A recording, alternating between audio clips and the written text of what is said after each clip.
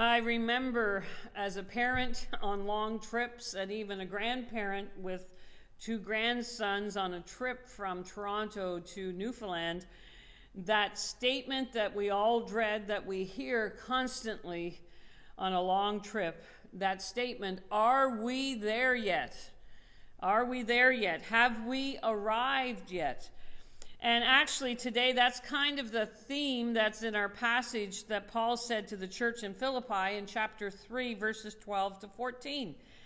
Have we arrived at our destination yet? Paul gives us some guidelines in this journey called faith.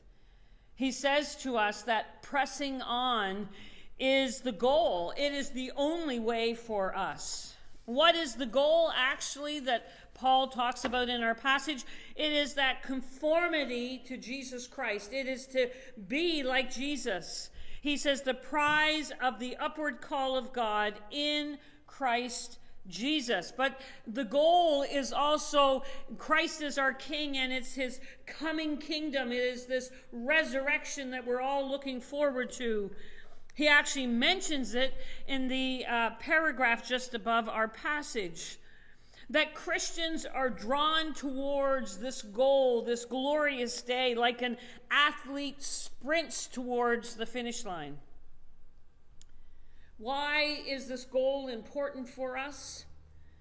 See, salvation, my friends, Paul would say, is just the starting point. It is the starting line of this race of faith. It's important for us to realize that God has a goal for each one of us. It's not just to get us in the door. He is not looking merely to save us. He is also wanting to work in us and transform us. And so Jesus, my friends, sets the standards for all of us, our Lord, our Victor, our King. He already ran the race, and he's already won the race and has won the victory for us. And we stand in his victory. He is our example. He is our model to follow. And the Christian is one who is ever moving forward to Christ's likeness, but also moving forward to that great day of our King. And it takes growth, and it takes time. And some of us, it takes longer than others. But praise God, God isn't finished with any of us yet. This prize that's out there is worthy of any effort any of us would give. It means living in this present world and situation and even a pandemic in light of that future that is ahead of us. It is all about King Jesus and his coming kingdom. And so we are told by Paul, we should live in the light of that glorious future that we are all moving towards. I love what Colossians 3 verses 1 to 4 says. Since then you have been raised with Christ, set your heart on things above, where Christ is, seated at the right hand of God. Set your minds on things above, not on earthly things, for you died and your life is now hidden with Christ in God. When Christ, who is your life, appears, then you also will appear with him in glory. If you think you have already arrived, you've missed the finish line, you've missed the target. Paul says, not that I have already obtained all this or have already been made perfect. The word here, perfect, is goal, teleos. It also means complete or mature. I like what somebody says. It is not, we don't like the word perfect, but it's functional perfection. When things function perfectly in the way that they were created to do. And so it's like being fully grown versus undeveloped.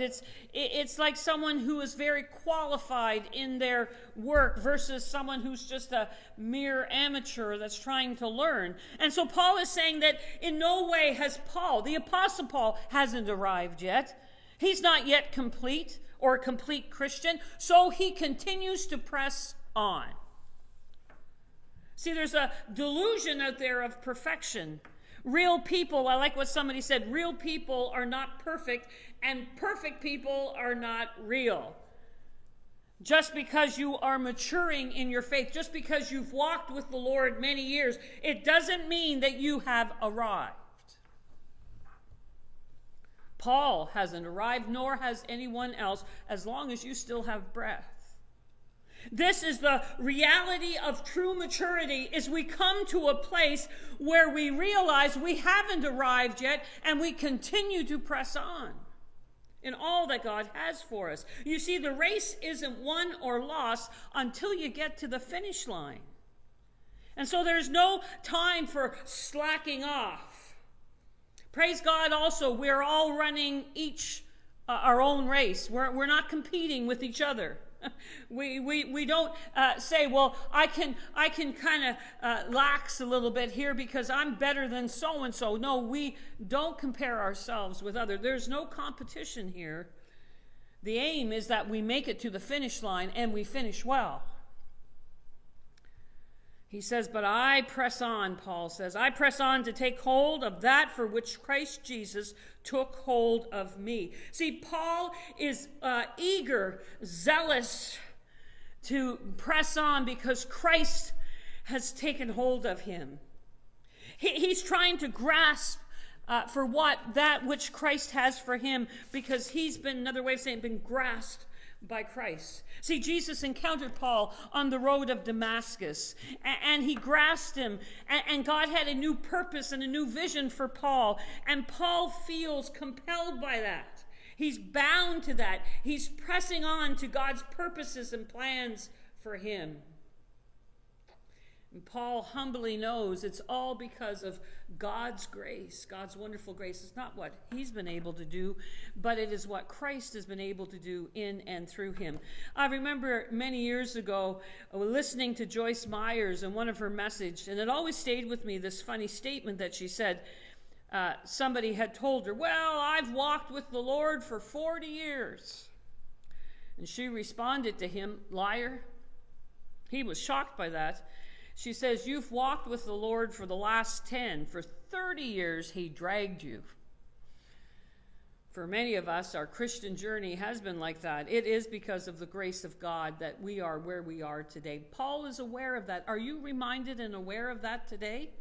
I had this vision this week as I was preparing this message of a fireman being lowered down from a roof on a rope because they're trying to get to a person who is in a burning building to save them. And as they come up to that window, that person is there, and the fireman will grasp them and put his arms or her arms around the person. And what do they say to that person? Now, you put your arms around me and grab me, and I will get you out of this situation. I will get you to a safe place. I will save you from this fire. And I think this is kind of the picture that Paul has, that God has grasped him through Jesus Christ, and now he's holding on tight to Christ. But we also must be conscious today that as we press on of our own limitations, we can't just think that this race is easy, or we run it all on our own strength, because we'll never make it to the finish line. Paul says he tried to do this faith thing on his own, and he failed terribly. He had put his confidence in his own flesh, but for him it had become rubbish. Back in verse 7, he says, but whatever were gains to me, I now consider loss for the sake of Christ. You realize rubbish, the word he uses there, is actually the word for a manure pile. That's what Paul says, that anything he tried to do on his own strength was like rubbish. He says, be careful. Don't forget what's behind. Don't look at the past. If you continue to look at the past, it's going to slow you down and might even trip you up. And see, the pitfalls of the past, that if we're not careful, is we can be weighed down by our past memories, by our past sins, by our past failures. I'm sure if Paul allowed the enemy to haunt him, he could have been haunted constantly about all the things that he had done in the past when he persecuted the church. There was that famous movie, The Chariots of Fire, that is about this runner, Eric Liddell, who tripped and fell in his race. See, he had a choice in that moment. He had a choice to either throw in the towel, to be so disappointed and just say it's not worth it, or to brush the dust off him, to get up and get back in the race. My friends, today we all have that choice in the face of setbacks. It's interesting that Eric Liddell, we're told, actually made the choice to get back in the race and to continue to press on. And as he was running, God gave him the strength to overtake others in the race, and he actually won the race. And it's a wonderful story because he was a great man of faith. When we all fall, when we all mess up, praise God, we have an advocate we can go to and ask for forgiveness. But we also have a choice to either dwell on that or to get up and to press on with Christ's help. And so Paul is saying, forget what's behind, failures, falls, bruises, mishaps, and it's time to press on, to strain towards. That is how you're going to finish this race. I like what somebody said. You cannot start the next chapter of your life if you keep rereading the last one. Did you get that? You cannot start the next chapter in your life if you keep rereading the last one. And so you have to forget the past. Sometimes, too, we have to be careful. We need to forget the past because we can become complacent as we think about all our spiritual successes, all the things we've done in the past for the Lord, all the things we've done in the past for the church. See, Paul was determined that he would not rest on past accomplishments, but always look forward to what he needed still to do. That needs to be our emphasis, even in the pandemic. Not what we've done in the past. What do we still need to do? There are Christians, and I've heard it in all the years of ministry, over 30 years. Oh, I remember the good old days. I remember the past. And it almost seems like their faith is stuck in the past. And I would ask them, what is God doing today? And what is God wanting for you to do and do in your life in the future? I love this metaphor. Somebody said it's like our vehicles. If you notice, our vehicles have a rear view mirror, which is very small, and we have a windshield, which is huge. That should say something to us. Oh, it's important to look in that rear view mirror. It's important to see what's behind. But the emphasis is you're going forward. The car wasn't made to go everywhere in reverse. The car was made to go forward, and therefore you have this large windshield. And so we press on. Bruce said, a competitor in a race does not look over his shoulder to see how much ground he has taken and what he's done back there, or how the rivals are getting on around him. The runner has to keep his eyes fixed on that finish line. And so you have to forget what you've done. What is it that God is still wanting you to do? What does God have for you yet to do? You know, it's interesting. We live in a day where everybody's counting their steps. Many aim to have 10,000 steps a day. Apparently, the average is 4,000. And if you, in a year, do the average, you, in a year's time, will take 1.5 million, close to 1.5 million steps.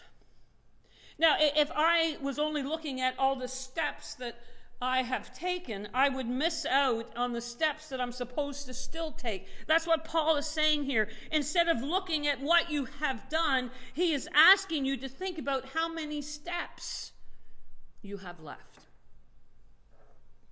A marathon runner doesn't finish the race by thinking about all the kilometers that he has accomplished. His focus is on the finish line, and he continues to think about the kilometers he has yet left to complete.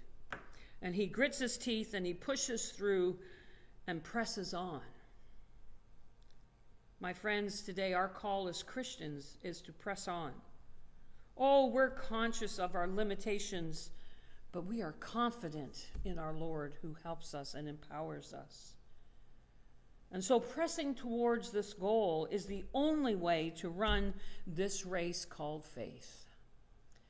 Listen to what Paul says, reaching forward to what lies ahead, I press on towards the goal. He says, there's this one thing I do. I forget what's behind and I press on. One thing. It's not looking at multiple things. It's not being duplistic. It is that simplistic, one simple focus and goal. This one thing I do. And so he's stretching forward and he's reaching for it. The actual word that Paul uses here is that of an Olympian runner who is coming to the tape, to the finish line, and he puts everything within him to cross that line and touch that tape. He presses on.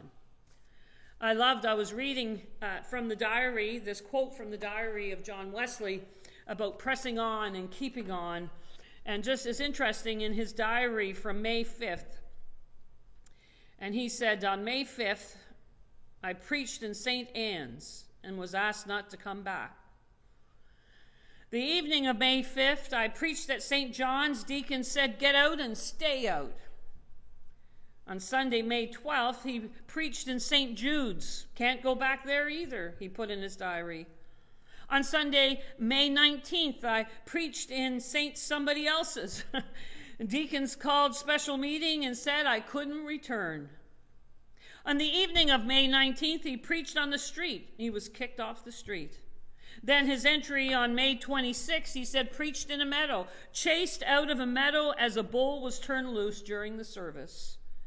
Then on Sunday, June 2nd, preached out at the edge of town, kicked off the highway. You would think he would want to give up and give in. And then Sunday p.m., June 2nd, the evening of that same Sunday, in the afternoon, I preached in a pasture. 10,000 people came out to hear me. John Wesley. See, sit back and relax. Paul says, no way. Neither would John Wesley. Too many Christians emphasize God's grace at the expense that it doesn't matter now what I do, how I live my life. It's all about God's grace. I can just sit back and relax. Or maybe there's some who are saying, now I can sit back and relax because I've run hard in previous years. I ran really hard before the pandemic. Now let someone else do it all. After all, it's my turn to relax. I've done my part. I deserve this. Oh, what a lie of the enemy. Paul says, until the end of your Christian life, until you still have breath, you are to be like that athlete, that runner, training and straining towards the goal that is set in front of you, is set in front of all of us. See, nothing in this world can take the place of persistence. In season and out of season being the same. Talent will not, someone said. Nothing is more common than unsuccessful men with talent. Genius will not. Unrewarded genius is almost a proverb. Education will not. The world is full of educated derelicts. Press on. Persistence and determination alone are what are important. See, one day there was a famous athlete, Cherry Paddock, and he came to his school to speak to the students. And at the time, Paddock was considered the fastest human being alive. He told the children, listen, what do you want to be? You name it and then believe it, and God will help you to be it. There was a little boy who decided that he too wanted to be the fastest human being on earth. And the boy went to his track coach and told him of his dream. His coach, who was very wise, told him, it's great to have a dream, but to attain your dream, you must build a ladder to it. Here is the ladder to your dreams. The first rung is determination. The second rung is dedication. The third rung is discipline. And the fourth rung is attitude. The result of all that motivation is that he went on to win 4 gold medals in the 1936 Berlin Olympics. He won the 100-meter dash and broke the Olympic and world records for the 200-meter. His broad jump record lasted for 24 years, and his name was Jesse Owens, because that wise coach said to him, you must build a ladder. The first rung is determination, the second rung is dedication, the third rung is discipline, and the fourth rung is attitude. My friends, I believe the Apostle Paul would say amen to that. What matters is not how many steps you have taken or how you have taken them. What matters today is how you will take the steps you have left. Whether you have 1 billion steps left or just 50, Paul urges you to press on towards the goal, conscious of your limitations and his wonderful grace, but yes, confident in your Lord, who won the race for us all. We know that Paul did finish well. Towards the end of his life, he was able to say to young Timothy, I have fought the good fight. I have finished the race. I have kept the faith. Now there is in store for me the crown of righteousness, which the Lord, the righteous judge, will award to me on that day, and not only to me, but also to all who have longed for his appearing. What would we think of a winning Olympian runner who was so careless about partying and celebrating that he missed his own medal ceremony? We would think it was foolish. What a fool, we would say. Why would he throw away his memory of a lifetime for a few drinks? We would think it's crazy. But I want to challenge you as we bring this to a close. That is what the enemy is wanting from us, the Church of Jesus Christ. Get your eyes off the prize. Get them on temporary things that feed your flesh, and miss out on the glorious prize that God has for you. The enemy will tell us to indulge, to slow down, to sit back, to settle for immediate gratification instead of the wonderful better prize of eternal joys that is waiting for us. And although Jesus already ran the race and won the race, we still press on because the prize is yet to be placed around our necks on that podium.